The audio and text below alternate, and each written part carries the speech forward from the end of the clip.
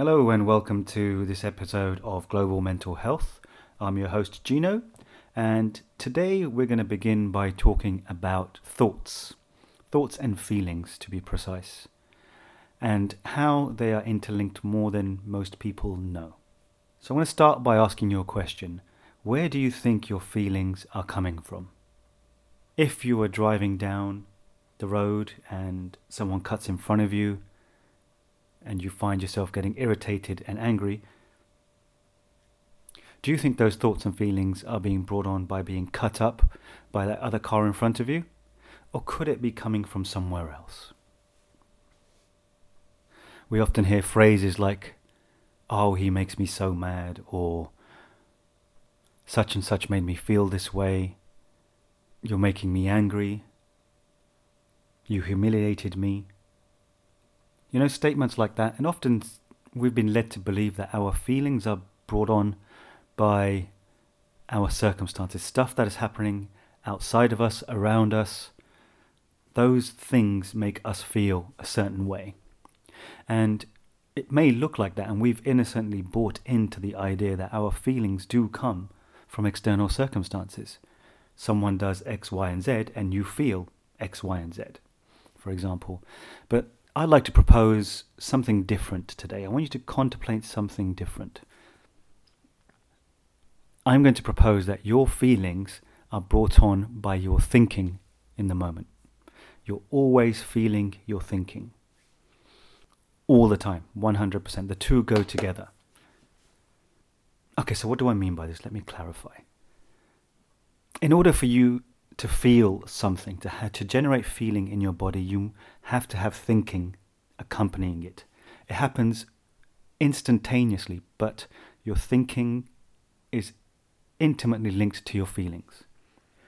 So when you feel down and depressed, that your life is a certain way, or things aren't working out and you're not feeling good about yourself, that is 100% to do with the way you're thinking about the situation, not the situation itself.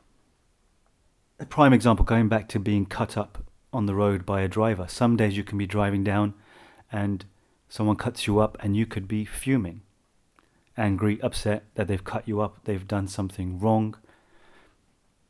On another particular day, the same incident can happen and you can dismiss it.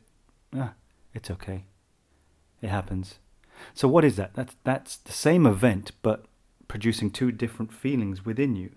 So that's because you're thinking differently in the moment, and that generated different feelings. So in relations to mental health and how we're feeling and how we go about our daily lives, no one can make us feel anything. So listen to that again. Let's take that statement in. No one can make us feel anything.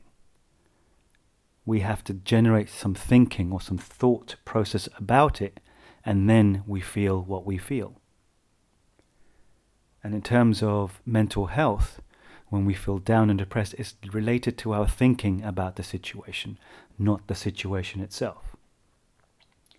There are many people who have situations that look dark and bleak and miserable to people looking in, but they're perfectly functioning, perfectly happily going through their daily lives. That's because they're thinking about it differently. So feelings are always, always, always generated from within via our thinking. So I want you to ponder that after this podcast. Just really think about where your feelings are coming from. Don't take my word for it. Go out and experiment. Just take some time and notice, did that situation make me feel like that? Or was there some thinking within me that caused me to feel like that? And you can normally notice it on reflection. In the moment we get caught up with our thinking and caught up with the situation, and then we tend to link that to the feelings. But it's always via the vehicle of our thinking. There's always a mechanism of our thought process that leads to our feelings. I'll give you another example, given the current climate, is that this whole process of people going out, sitting in the park when we're supposed to be in isolation, right? We hear that all the time, but the event itself is happening outside of us. We can't see that. We see it reported on the news, but we develop such strong feelings about it because we have such strong thinking in relation to it. Oh, those people are so insensitive. They should be sitting at home. They shouldn't be doing this. And we generate that kind of thought process, or whatever it is we're thinking, that generates that feeling of anger and anxiety. So it's not the external event, it's our thinking about the external event that causes us to feel a certain way. So when we think about mental health and stress and anxiety and depression, their feelings of those emotions are coming 100% from how they're thinking, not about their life situations. Right? And I'll go more on to about what we can do about that in later podcasts. But all I want to get clear on this podcast today, is that your thinking is influencing your feelings 100%. Your feelings aren't coming from stuff outside, from external environments. Our feeling is always a reflection of our thinking in the moment. I want to leave you with that. So just reflect on this between now and the next podcast or wherever. Just spend some time thinking about this next phrase. Our feelings are always coming from our thinking in the moment. 100% of the time. We're always feeling our thinking. When we're feeling bad, we get caught up in our thinking, and that kind of drags us down a path of negative feelings. And when we're feeling good, we're generally not in our thinking. We're present, we're in life, we're active, we're doing things. We're not thinking too much. So I'm going to leave you with that again. We're always feeling our thinking in the moment. We're always living in the feelings of our thinking and not our circumstances. So the next podcast will be out in a week or so.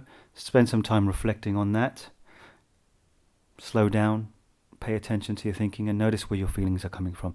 Thank you for listening, and I'll speak to you very soon. Thank you.